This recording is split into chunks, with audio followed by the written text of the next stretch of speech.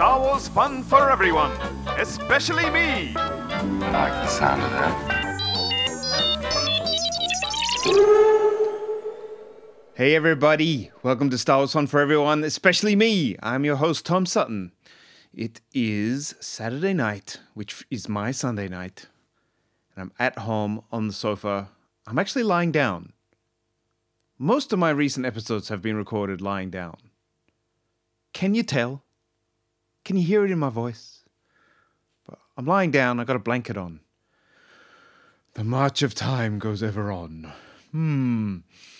Yeah, let's talk about some good Star Wars stuff. Now, an acquaintance of mine, not someone I've actually met, but a music scene acquaintance, was on Facebook talking about the Lord of the Rings amazing, combination of practical effects and CGI, and was saying that, what a pity it is that we don't see that kind of amazing use of practical effects anymore. And I commented that all the new Star Wars films have tons of practical effects in them.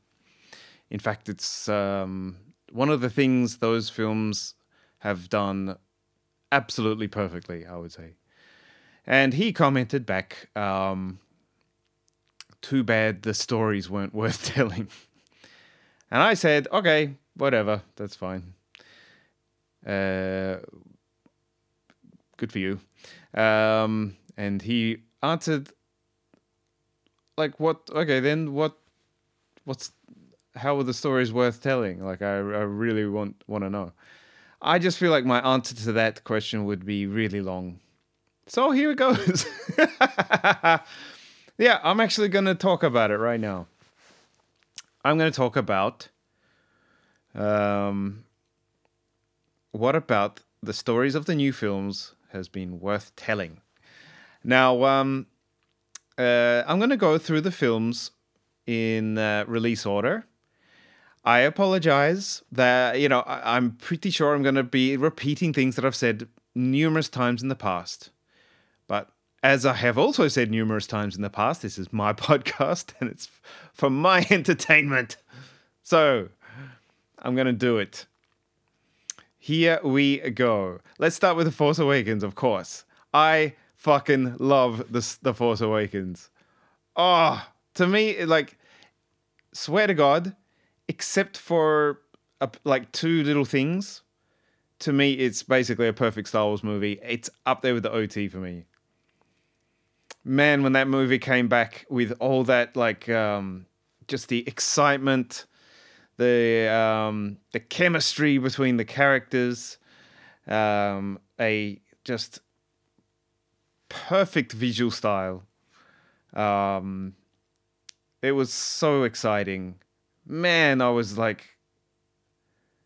just felt like, life has begun again, in a way, because of my experience with the prequel trilogy. So was the story worth telling? Well, okay, let's get this out the way immediately. There was a pretty severe lack of overall planning when it came to the sequel trilogy. That is, not up for debate. That's clearly the case. Did that affect the effectiveness of that story? Yes, absolutely it did. Did it ruin that trilogy for me? No, actually, not at all. I got in 2013, I believe it was, when they announced the sale of Lucasfilm to Disney. My first reaction was just being overjoyed because I just the idea that we were going to get new Star Wars was so exciting. But I did have the thought, but if you do episodes 7, 8, and 9, but the story's finished. They had the ultimate ending to a film series. They had it's like the bestest happy ending ever. it was an incredibly hard-won victory for our heroes in those three films.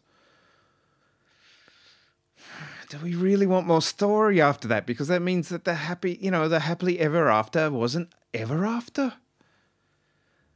It's gonna ruin Return of the Jedi. But I also thought I'll trade that for more Star Wars. I can be all right with that. So I would say, like, yeah, on a base level, anything you do after that, that is on like a large scale galactic level, if you have some kind of big conflict, is kind of like ruining Episode 6, or even that trilogy, because I think part of what makes those three films so special is it really does feel like the fate of the galaxy, of the hearts and souls of everyone living in it is like in the balance, and it matters who wins. You know what I mean? So and then when they do win, you like that should be the end of it. So no matter what you do, it's gonna, like, unless you do some like smaller story or something that's not like really removed from those main characters. But then, like, why even call it episode 7, 8, 9? You know, yeah. So I think, like, on a base level, there was always gonna be a problem in a way.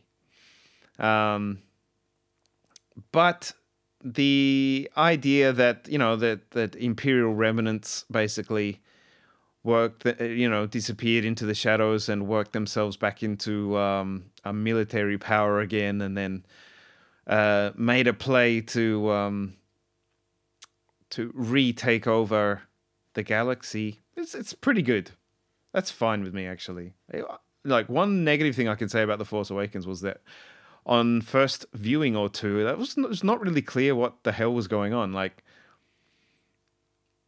they had the Republic, but then the Resistance, like, the Republic are the good guys, right? But then the Resistance are also the good guys, but they're not the same team, apparently. Or what? And yeah, it was like, once you read the books and whatever, then it all becomes clear, actually. But they should have, like, I understand they were trying to avoid any political shenanigans, after the boringness of the prequels with all that. But just a teaspoonful of that would have explained things a bit better. But overall, that story is okay with me. And I just think, like, this, I guess it's almost like a star-crossed lovers kind of thing, even though there was only a small, percentage of their relationship was romantic. But this thing of, Kylo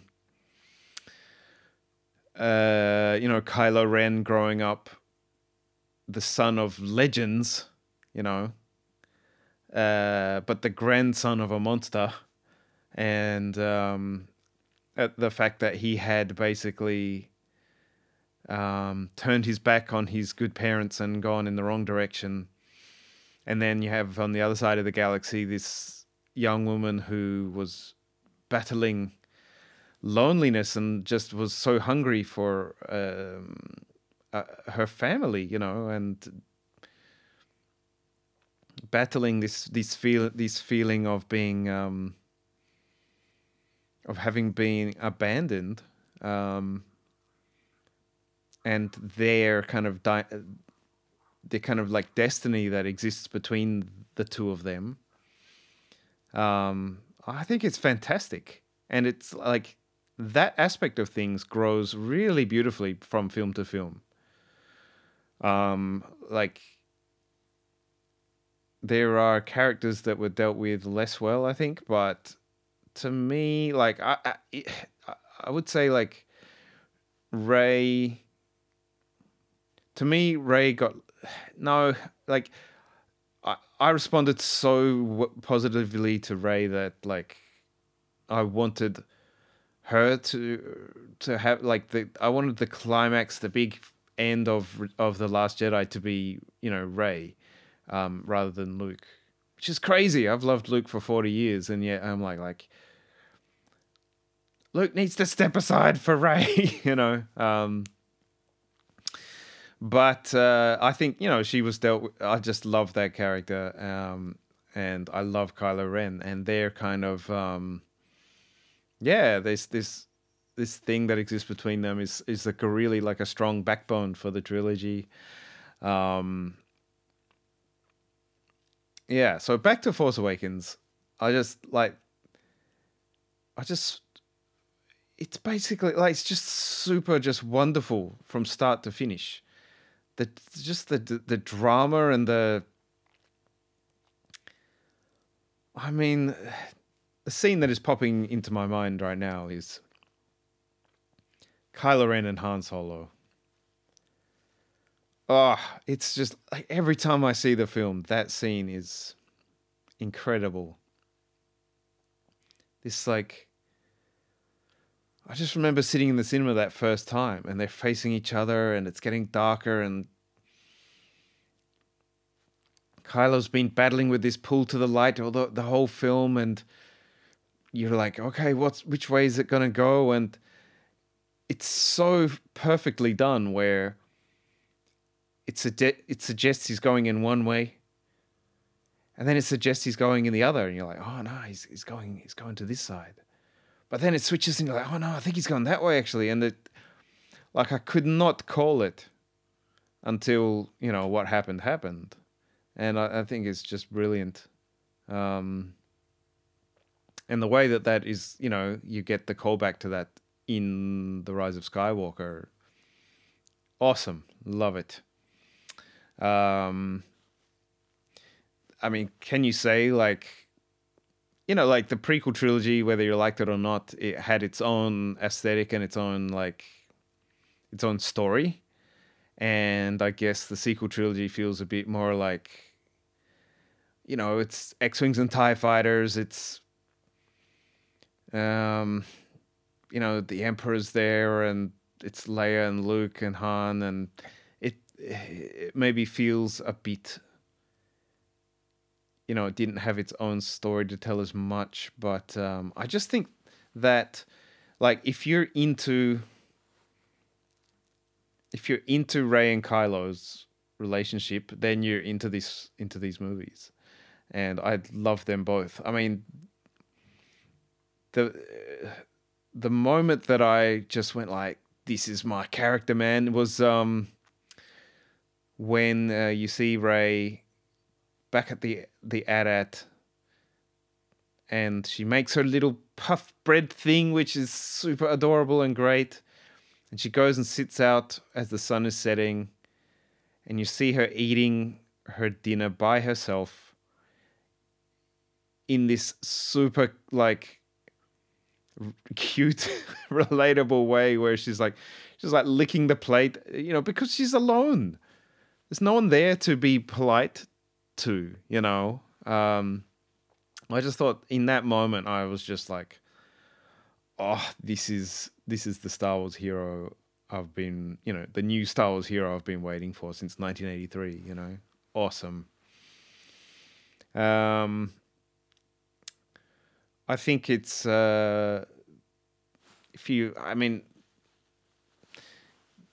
Wars can be related to real world stuff to a certain extent. You don't want to go too far with that, I guess, because it should be something that can remain universal and relatable for decades to come, you know. But this kind of thing of like fascists in the corners of the galaxy growing in power while the mainstream kind of ignore it or act like they're not really a threat. It's a bit applicable to what's been going on in the last 10 years or so.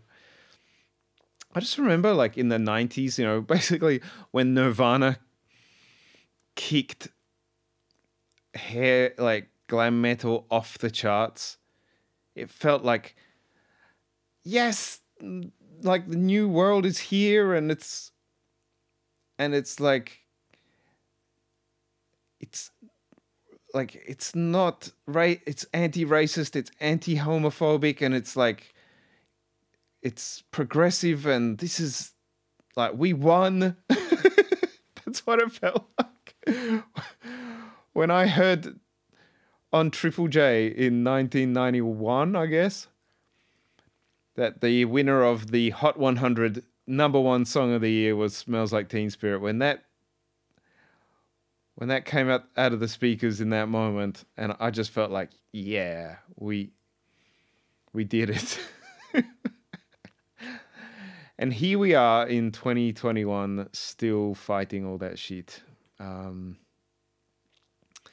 So I guess that's kind of a cool aspect to the story in some ways too. I think Rey and Finn, like, they were never as good again as they were in The Force Awakens, unfortunately, which is a point we will get to. But they were so good together. And like, I mean, you look at the behind the scenes stuff, and they are such good friends. They are so nice together, and it really comes across on screen. Like, was the story worth telling? I guess you can talk a lot about that, but it's just like, how can you not be just blown away and swept up with the amazing moments, like from moment to moment? That Millennium Falcon TIE Fighter chase on Jakku it's 10 out of 10, man. And when they, it's so cool. You see, like, Finn just being like, I can do this. And it cuts to Rey also saying the same thing. I can do this. It's so good. I love it. And then when they finally, they're successful, they destroy all the TIEs and they rush back together and like, how did you do that? And no. It's just like, it's so much excitement and warmth in it. I love those two together. Poe Dameron, I mean, awesome. Super, like, just... you just can't not love him when he's on the screen. Yeah, and then that battle in, on Starkiller Base in the forest in the snow. It's just like, I've told this story before, but Anton, a guy that I was teaching with back then when I was living in Japan, I remember him specifically saying, because neither of us liked the prequels, and he was like, imagine, I can just imagine a scene where a figure, a black cloaked figure stalking through a dark snowy forest, and he lights up the lightsaber, and it was, I mean, we just dreamt of these kind of like visuals, and Adam's performance, incredible, and just Rey being amazing, and that fight is up there for me. Like, it's so raw and it's so desperate, and it's just, that to me, that is pure Star Wars, and it's hilarious. Like, the movie is super funny. That's like, I mean, we'll use the Force.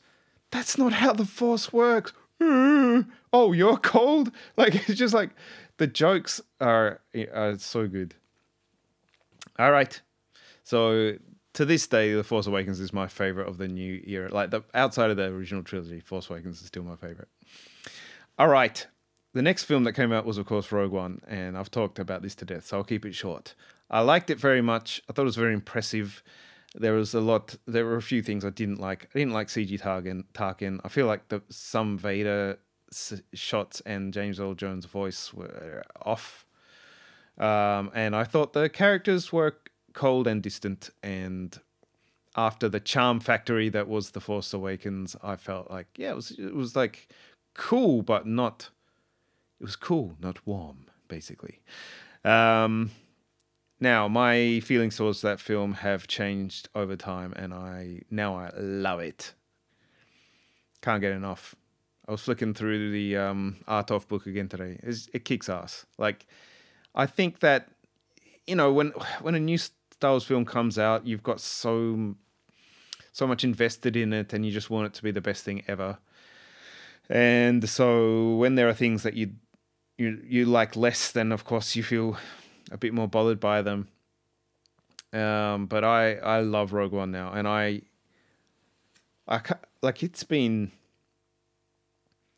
a long time since I didn't watch Rogue One when I watched Episode 4. Like, to me, they are a pair now, and that's quite an achievement.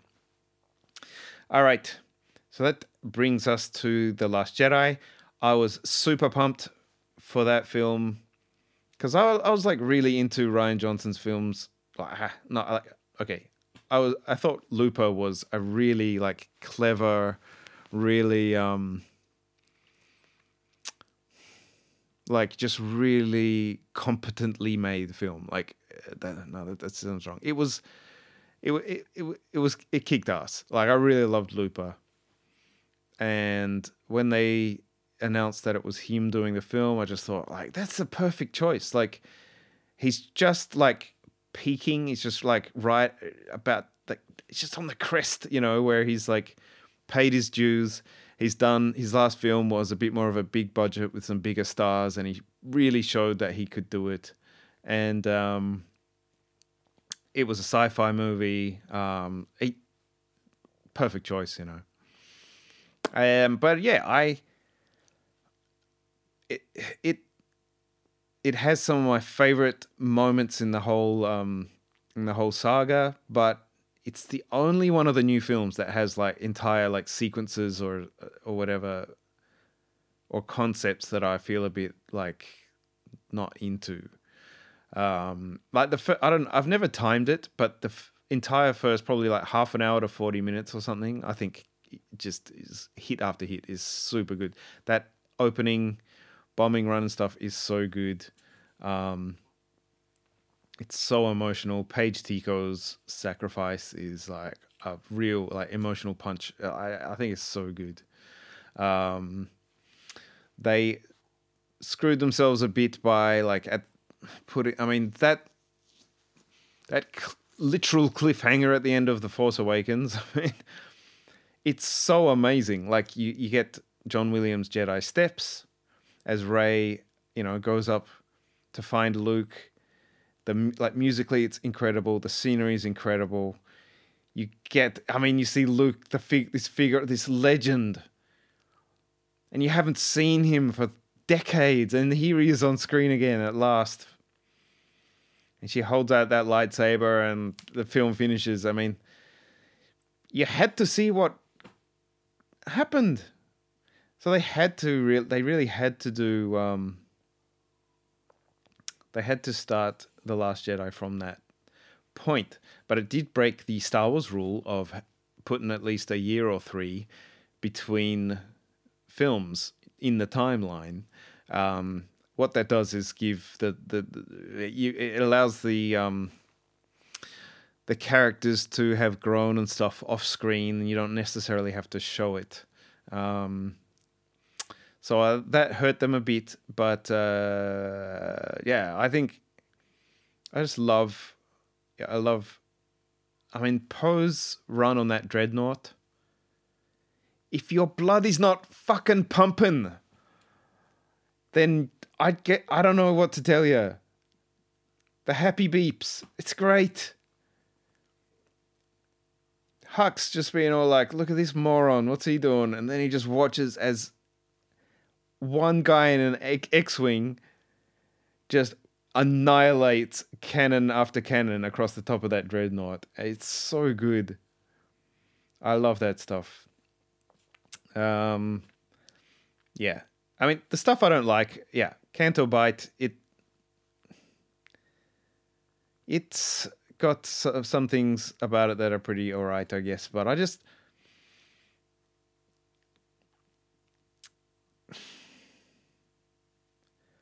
I think that, okay, so like Finn and Rey were like this perfect like chemistry. They had this perfect chemistry, right? And naturally enough, you're going to split them up in the second film, much like what happened in The Empire Strikes Back and in Attack of the Clones, actually. The second film is a natural place to do that. But instead of like sending Finn off with Rose to tell what story exactly, like that selling weapons to both sides is not cool, or like to me, like Star Wars is really like this kind of mythological good guys bad guys thing, and I don't get it in that sequence, and it doesn't look 100% Star Wars to me. And when you think about so in Colin Trevorrow's script for Episode 9, he had Finn basically somehow getting amongst the First Order stormtroopers and turning them and leading a revolt, which sounds kick-ass. Like, I definitely don't think that a Trevorrow Episode 9 would have been better, but that concept is super good. And I just think you could have had him and Rose beginning on that path instead. And you still could have had the themes of like failure and how we deal with failure in it. You could have had him like trying to, find find his old squad, and maybe there's like one trooper or something that seems to be listening to him, but the rest of them try to kill them. They have to escape, and it looks like they've failed. And then you could have paid it off in Episode 9 where maybe they had changed their mind somehow. You show that like one trooper was listening, and yeah, I don't know. I just think you could have built something that would have set Finn's storyline up for more awesomeness in Episode 9. Yeah. Now, of course, the biggest controversy was Luke and his treatment. I came out of the film a bit sad to see Luke like that, but I don't know. Like, if I look at it from a certain like point of view, to use that famous line, I just think like, I don't know, like, would it have been cool to see Luke maybe be a bit resistant at first, but then become the kind of like wise mentor that you want, or a bit earlier in the film? Yes, I think that would have been cool, but I don't know. Like for me, where I am in my life right now, I feel kind of like I can relate to Luke, just feeling like, well, man, I really got it right, and I thought I had it all worked out, and then everything just kind of fell apart, and I can't even be bothered trying anymore. Like, I really it's all screwed up now. Like, what have I got, or what? Like, it would be better for me to just like I'll be helping people by staying out of this. I kind of relate to that, to be honest. Although I kind of have had to think it through many, many times to get to that point. So I like that now, actually. Yes, Crate is cool. Like, visually, it's one of the coolest things ever. There's great, and then, like, come on. The Rey and Kylo stuff is so good. The way you kind of have them slowly getting to know each other, And again, you're like, well, what's gonna happen? Are they gonna join forces? And you get them in Snoke's throne room. And again, if you aren't punching the air in that scene, I don't know what to tell you. Like, where it just builds and builds, and Snoke is mocking Rey, and we get that thing of like, I see his mind, I know every thought he has, and he's turning the saber to strike down his enemy, and blah blah blah, and then when you just see that saber ignite and cut Snoke in half, and it comes towards him, and then you just see Rey's fucking hand come up and grab it. And then the fight that comes after that. Come on. That is absolute top shelf Star Wars. Incredible. And then you go like, yes, this is amazing. They're working together. Like, Kylo's like joining up with Rey, and he's going to be a good guy now. This is so great. And then like the fight finishes, and Rey goes, all right, let's go help people. And Kylo goes, nah. It's just like, what? Oh, it's amazing storytelling. I love, like, it's, it was so, like, so unpredictable. It was fantastic, yeah. And then to show, that Luke had,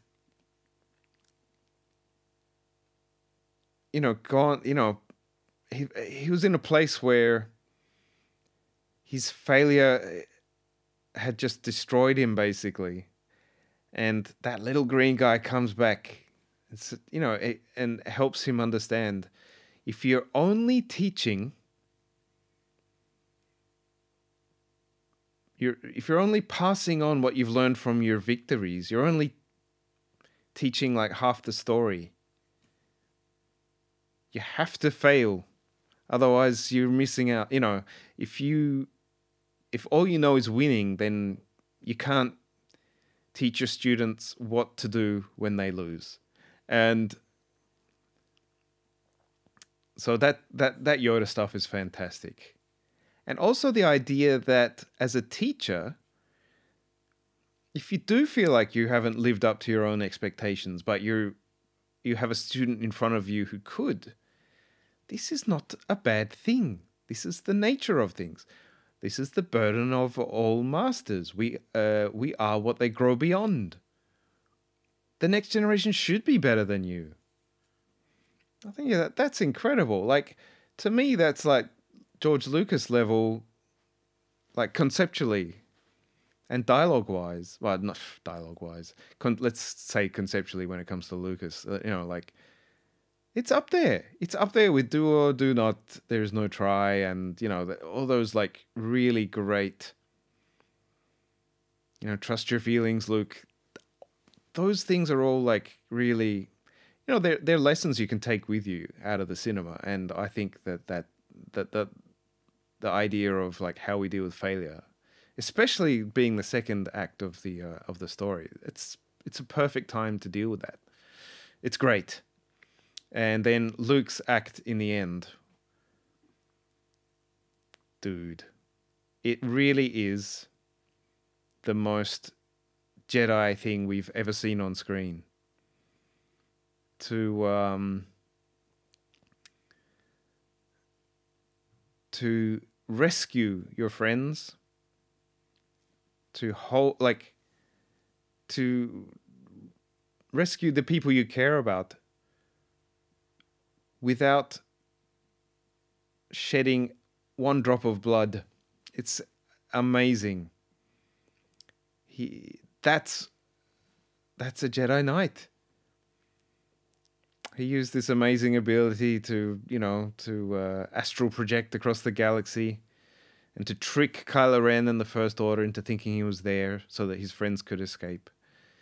And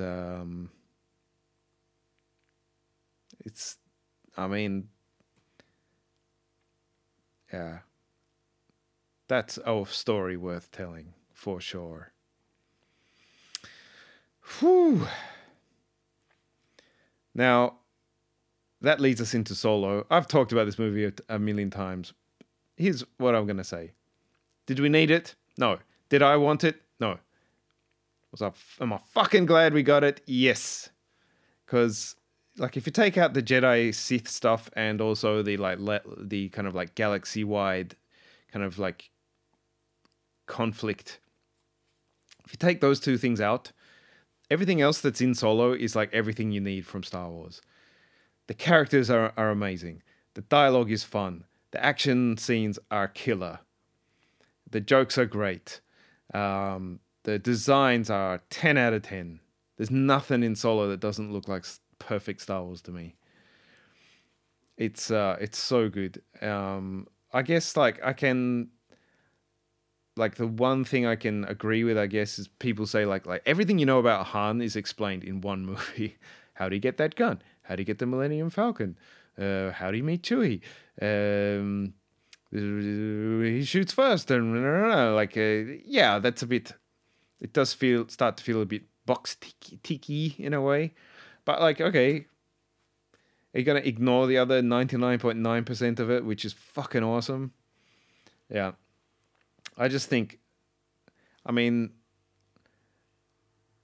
some people love Alden as Han, some people like him as Han, and then there's a few people who just never bought it.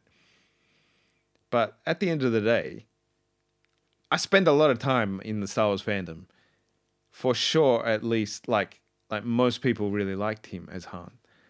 That's a fucking, that's a miracle. You replaced Harrison Ford as Han Solo and did it well. Yeah. I mean, Donald Glover as Lando, killer. Apparently he fucked a robot. Killer. I mean, come on. That's gutsy. You know, people talk about it being a bit of a safe movie, you know. But I think that's a gutsy decision, that one. I just love it. Solo's awesome. It's my second favorite of the new films. All right. Then The Rise of Skywalker. Now, on the surface, it's the film that has the most things wrong with it. Obviously, if you do have a trilogy that was not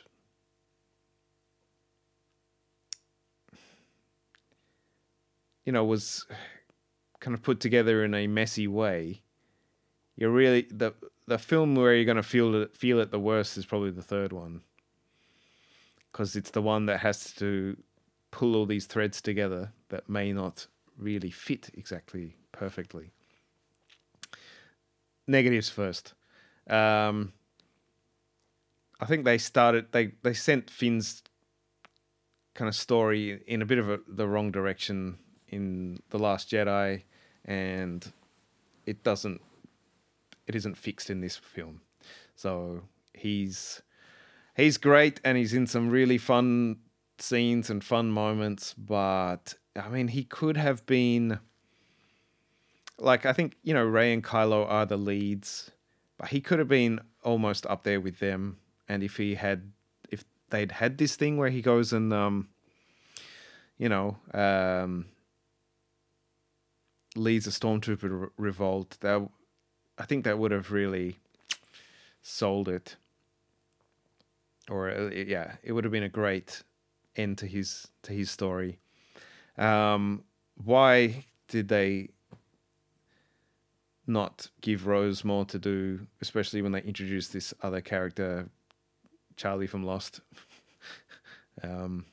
Mary from the Lord of the Rings?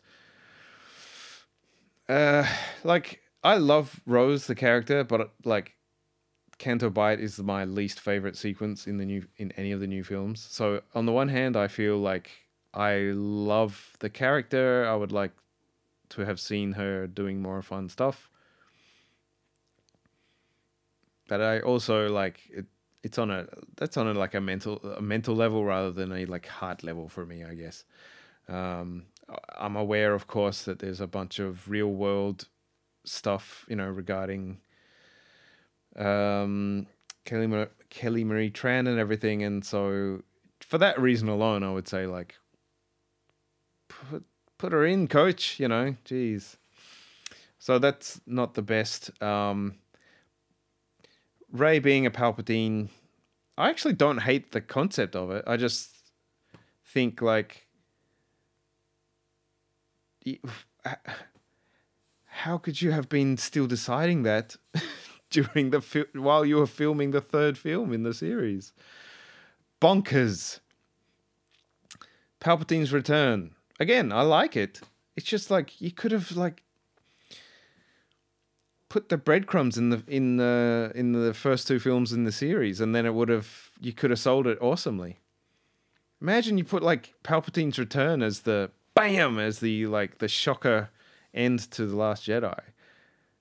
And then you go like, all right, then you've got like a natural gap between the films. You could have the First Order or the Final Order really taking over, and you've got this desperate fight against him in the end. Awesome.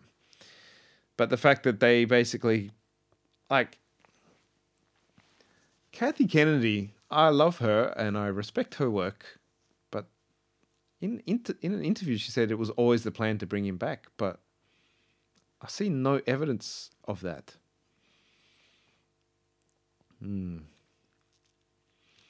But again, I like the concept. I just think the messiness of the planning meant that you didn't get to. It doesn't land as well as it should. I think that the final space battle is a bit messy.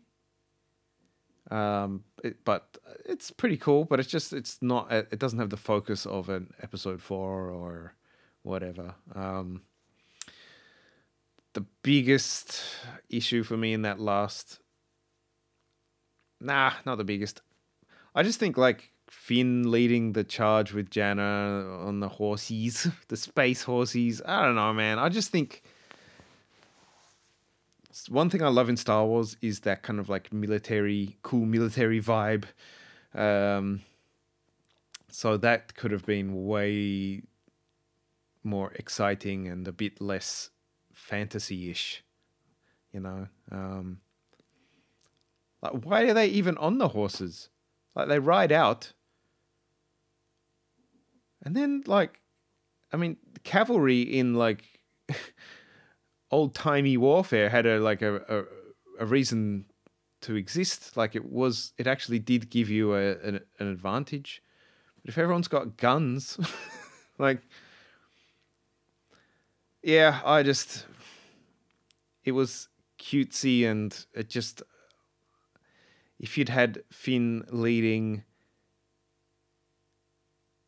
an army of helmets off First Order troopers against the red Final Order troopers, the Sith troopers, would have been sick, bro. Come on. Yep.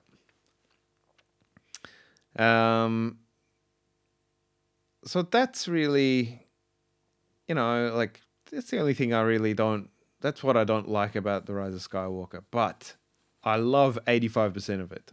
I think, like, JJ's sense of humor and his just, like, sense of fun and silliness is just right up my alley. I think it's perfect for Star Wars. There are, like, I mean, Kylo and Palpatine in the opening. Incredible. Visually incredible. Sound is incredible. Palpatine's voice is awesome. Palpatine looks incredible. Come on. Killer.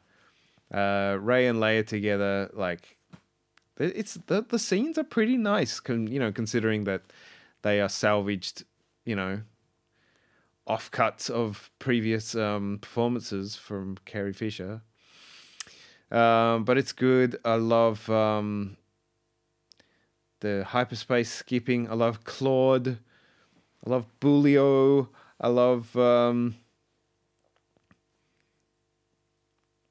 Pasana is awesome. There's so many good jokes. I just love that. Like, keep your heads down. You just see 7-foot tall Chewbacca trying to keep his head down.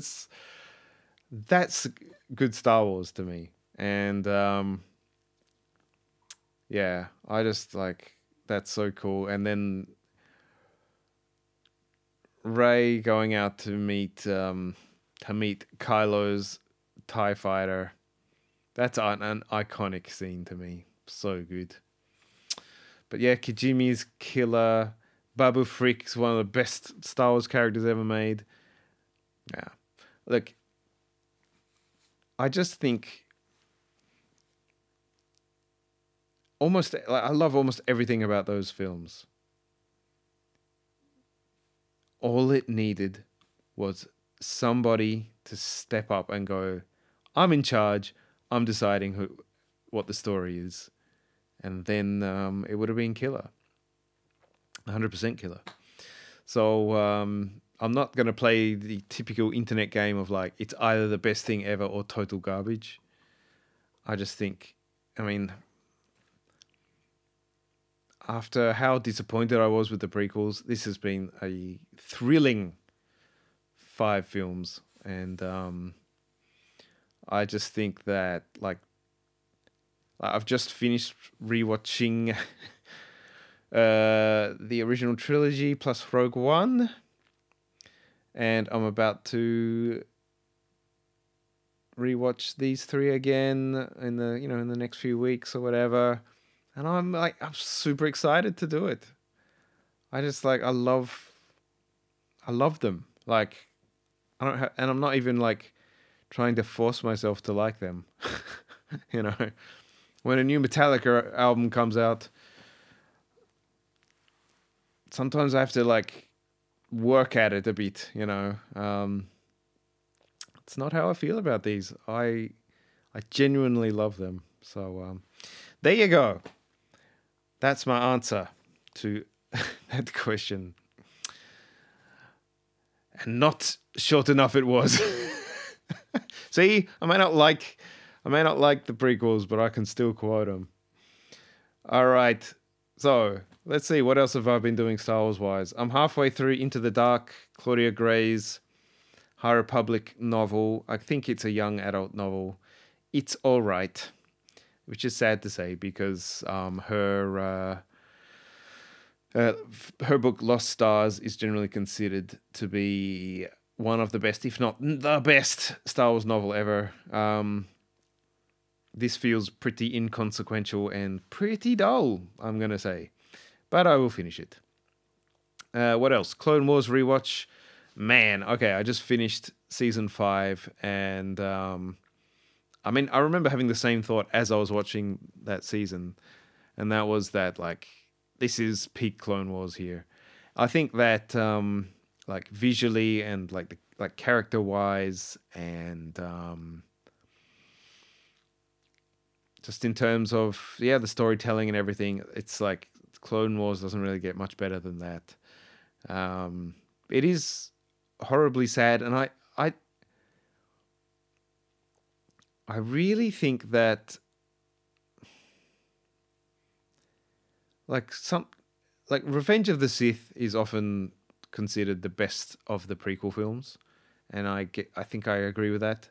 But one thing that it just drops the ball on massively for me is Anakin's turn. Like, the steps aren't there, and then when he does it, it just doesn't make sense. But that arc, the Ahsoka leaving the Jedi Order arc, really contributes well to that story. Because even though, like, the evidence looks really bad against Ahsoka, like, Anakin, he is trying to help her and work out, what really happened and stuff, but at the same time he has to follow the rules, and he has to follow the Jedi Order line. And when it turns out she was absolutely right and someone was trying to set her up, and the Jedi Order had not backed her up, and that she then leaves him. And it's their fucking fault, basically. At least, especially from his perspective. Like, that's a betrayal by the Order. Like they betrayed. Like there's Padme, there's Obi-Wan, and there's Ahsoka. That's his family basically. Those are the closest people to him. And one of them, it was like walked out of his life because of what the Jedi Order did to him, or like not did to him, the fact that they didn't trust Ahsoka and didn't give him, the time to work out what was really going on. I just think that if you have to get from an Anakin who's a part of the Jedi Order to an Anakin who is hunting down and killing Jedi, this is a really brilliant step to add. It really makes it really helps sell the, why Anakin was so disappointed and disillusioned by episode 3. So yeah, I think that if I ever get to that point with my prequels retelling, I should say, I think I would like to include that. I just think it's a really smart way to help get him from the point A to B in that way, and it's really beautifully made, really great. Visually incredible and great performances and really good. All right. Okay. Here's something that has occurred to me recently. So, C-3PO, icon. He seems to be bad at everything, but one thing that he is apparently good at is languages. He states on multiple occasions that he is fluent in over 6 million forms of communication. Isn't that great? So I'm just going to play you. Okay, this is from The Empire Strikes Back, just to remind everyone of how C-3PO likes to drop this fact into conversation. Sir, I am fluent in 6 million forms of communication. This signal is not used by the Alliance. It could be an Imperial code. Wow, doesn't that sound impressive? Well, think about this. All right, he mentions this, throughout the films, and then finally we get to Return of the Jedi, and we actually get to hear C-3PO being quote unquote fluent in over 6 million forms of communication. Let's take a listen to how that sounds. Goodness gracious me. R2 Detour.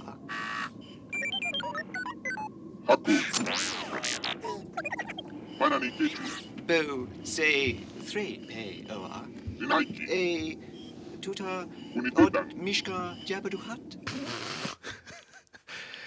Dude, he sucks. Listen to that. Sounds like a dude with like a phrase book. Like, I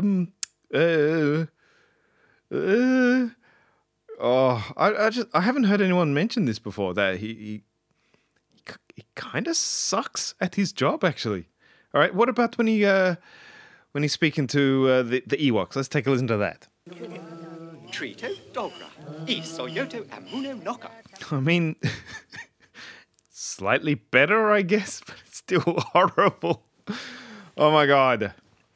Yeah, I just thought that was funny. Like, this is the one thing he's supposed to be good at, and he is terrible at it. All right. We're going to... I had one thing from the costumes book that I wanted to share. This is regarding Scout Troopers from Return of the Jedi.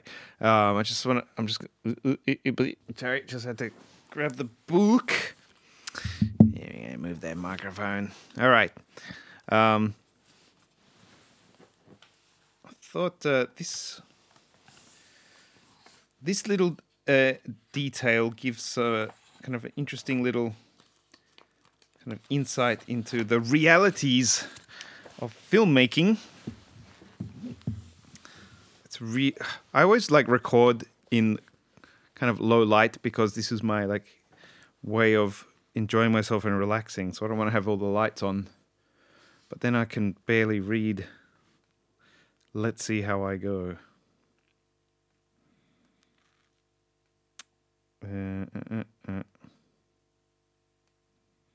Yeah. All right, here we go.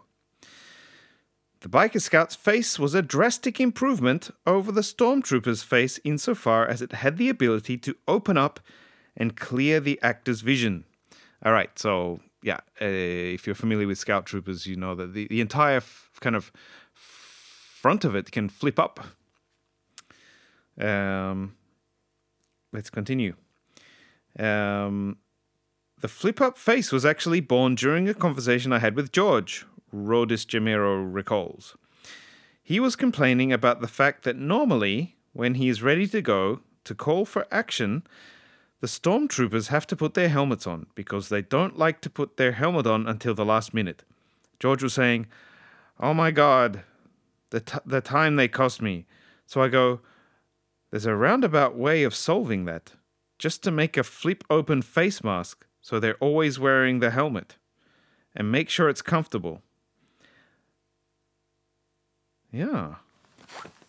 So I thought that was really interesting. Like, this is, it's a design aspect that, a lot of us have been aware of for decades. And it was actually born of the fact that, the extras playing stormtroopers didn't want to keep this, like, hot, uncomfortable, and, difficult to see in helmet on the entire day. So when they would, like, call, "All right, everyone in position," they would then... It would take them like 5 minutes every time to get their helmets back on. So let's do it this way instead. Pretty smart. All right. Let's do a bit of a game of Guess That Sound. Alrighty. Here we go. I'm going to just crank it up. Let's say, all right. Sound effect number is 27. Or no, did we do that? Let's have a listen. Yep.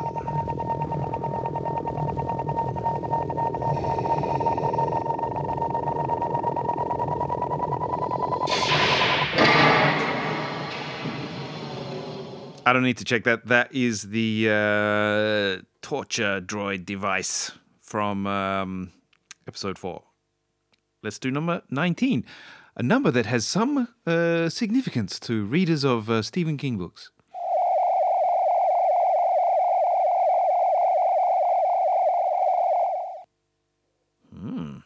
Let's listen again.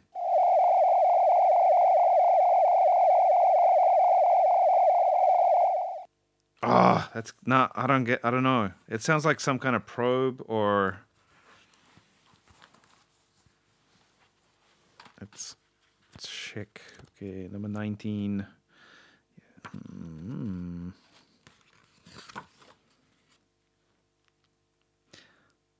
Apparently, it is R2-D2's hologram projection. Wow, there we go. We learned something. Let's go. Let's do another one. Let's go a bit up in the numbers. All right, here we go. 80 for The Empire Strikes Back.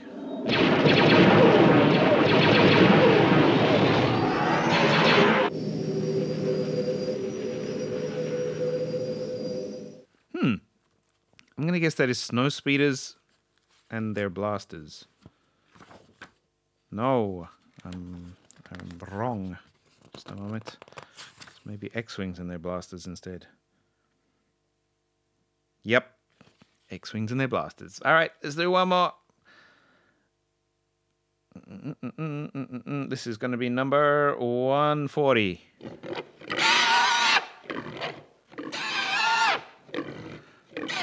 That, I think, is a Gamorrean guard getting eaten by a Rancor. 140. Oops. Let's check it out.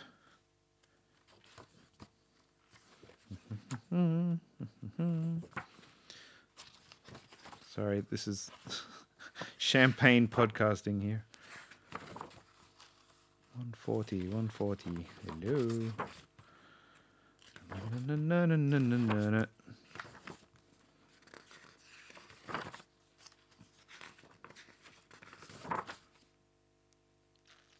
Yes, it is the Gamorrean Guard.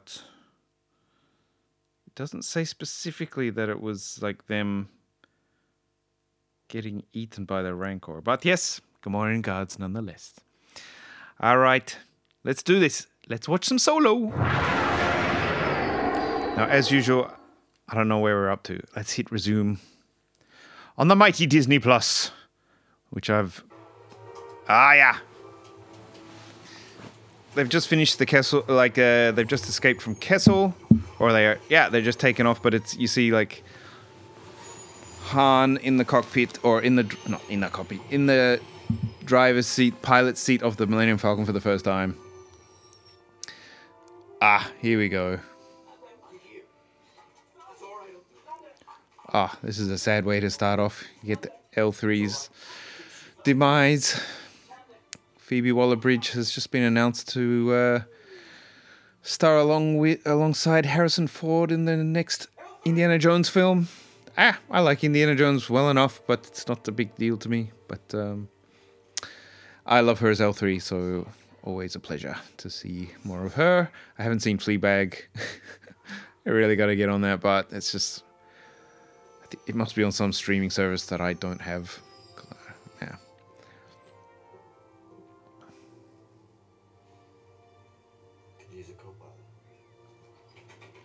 That moment's so hard to watch. Where like Kira and Chewie are in, and he says to Kira, "Could use a co-pilot," and Kira sits in the co-pilot seat, and Chewie has to sit in the back, the back. What is it in the back seat there? That's not right. But this sequence gets really good.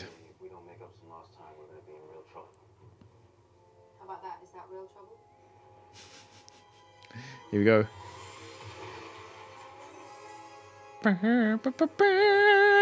I love that they use the evil Empire theme there from episode 4. Just good to see a Star Destroyer. Alright, trust me, I know these guys. I used to be one of them. There's no way they're gonna waste a TIE fighter chasing down a little dinky dang freighter. Great. It's so fun watching Han being wrong. Alright, here we go.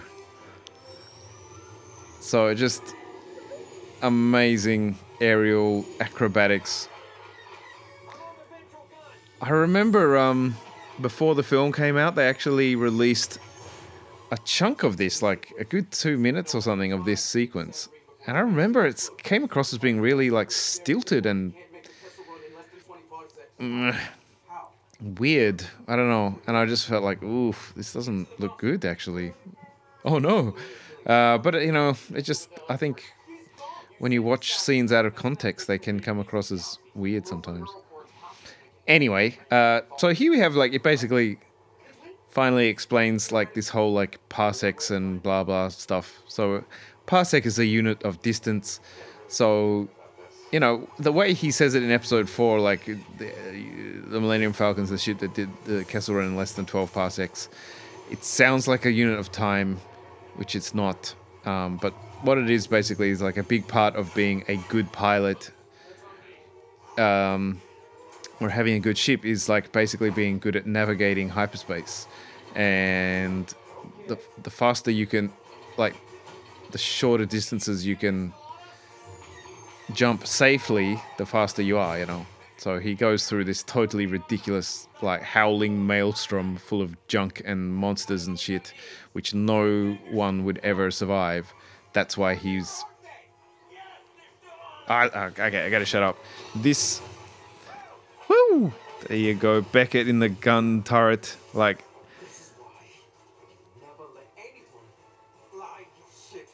Yeah. These shots are super good. I mean, the sound design, of course, is a 10 out of 10.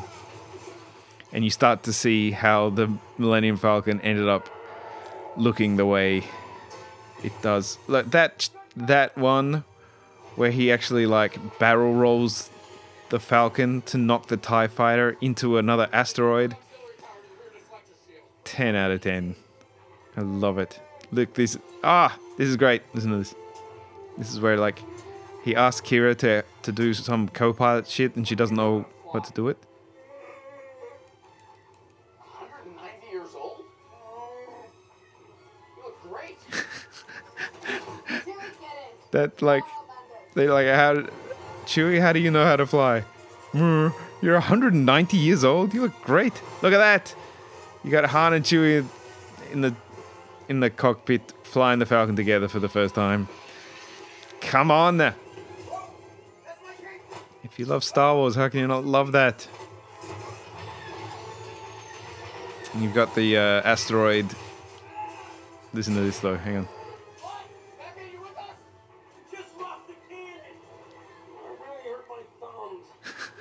We just lost the cannon and I really hurt my thumbs. That is a gold line. I love it.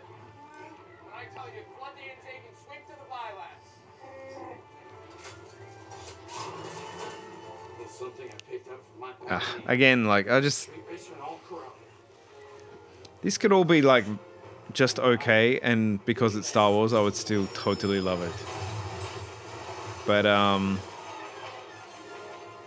yeah.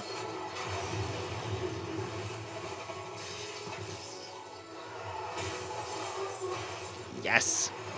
This particular maneuver where he like basically puts the landing gear down and then like scrapes himself across an asteroid that kicks up a bunch of junk, which then the TIE fighter like runs into, which like causes it to crash. To be honest, I got a bit confused. I didn't really understand what the hell was going on in that scene, in that shot. But I've seen this movie once or twice now, so now I'm familiar. Poor Lando, Kira, using one of his custom capes to put out a fire. Very sad. All right, let's talk about this. So they're connecting. So like part of what made L3 a valuable member of the crew of the Falcon was that she was the best navigator in the galaxy. She had the best navigation computer. So they, a big part of her thing is fighting for droid rights and whatever. And then they take her navigational computer basically and hook it up to the Falcon, thereby, some people feel like trapping her in the Falcon forever, which is like this nightmarish situation for a being that was, constantly fighting for its right to be independent. Yeah, I guess so. But she was dead. Don't know if you caught that part. And this part of her, it's a way for a part of her to live on, at least. I don't think we need to get too wound up about that.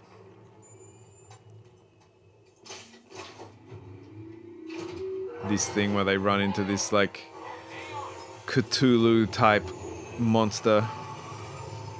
This is great. Like, I love that it makes no sense. Like, this is just this huge, horrendous tentacle monster living in the vacuum of space.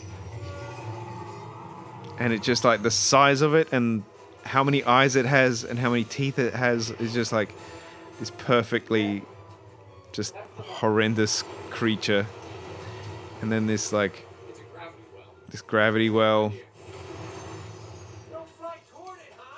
I just think, like, this section with the with inject.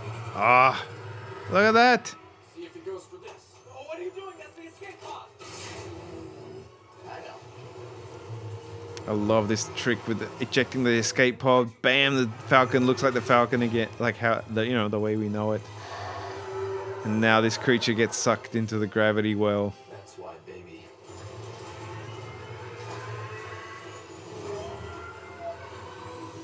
So good.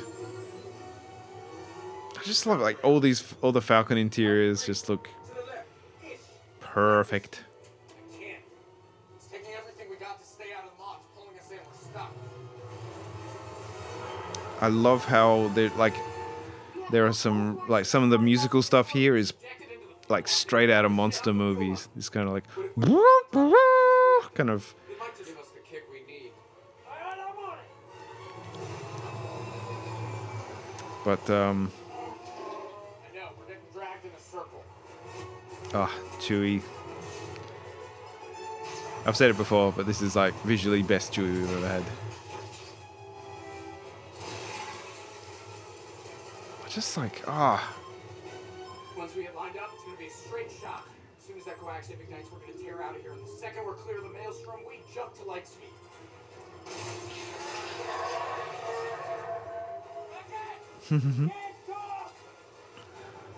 This is great, this bit. I see it. Just this kind of like the ticking clock, and like Woody Harrelson does a really good stack there. It looked like, I don't know the details of how they did that stunt where he like takes a good face plant running down the corridor there. It looks very realistic. There we go, there's that. Where like you can see like that creature's face being pulled off basically. Good horrific stuff. Like just the level that the poor Falcons, that radar dish getting pulled off. They just can't seem to keep that thing attached. Okay, here we go.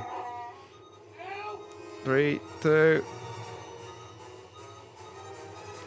Now.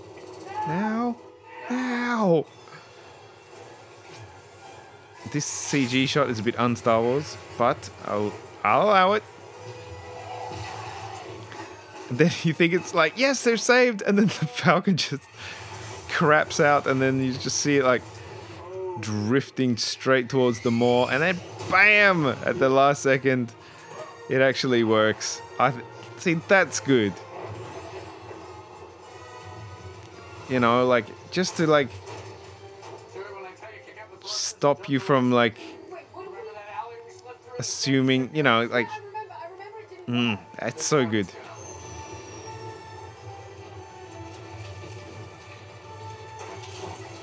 And then the callback to that opening chase scene that he had with Kira, where they like flip the thing sideways, and I just think it's a really, there you go.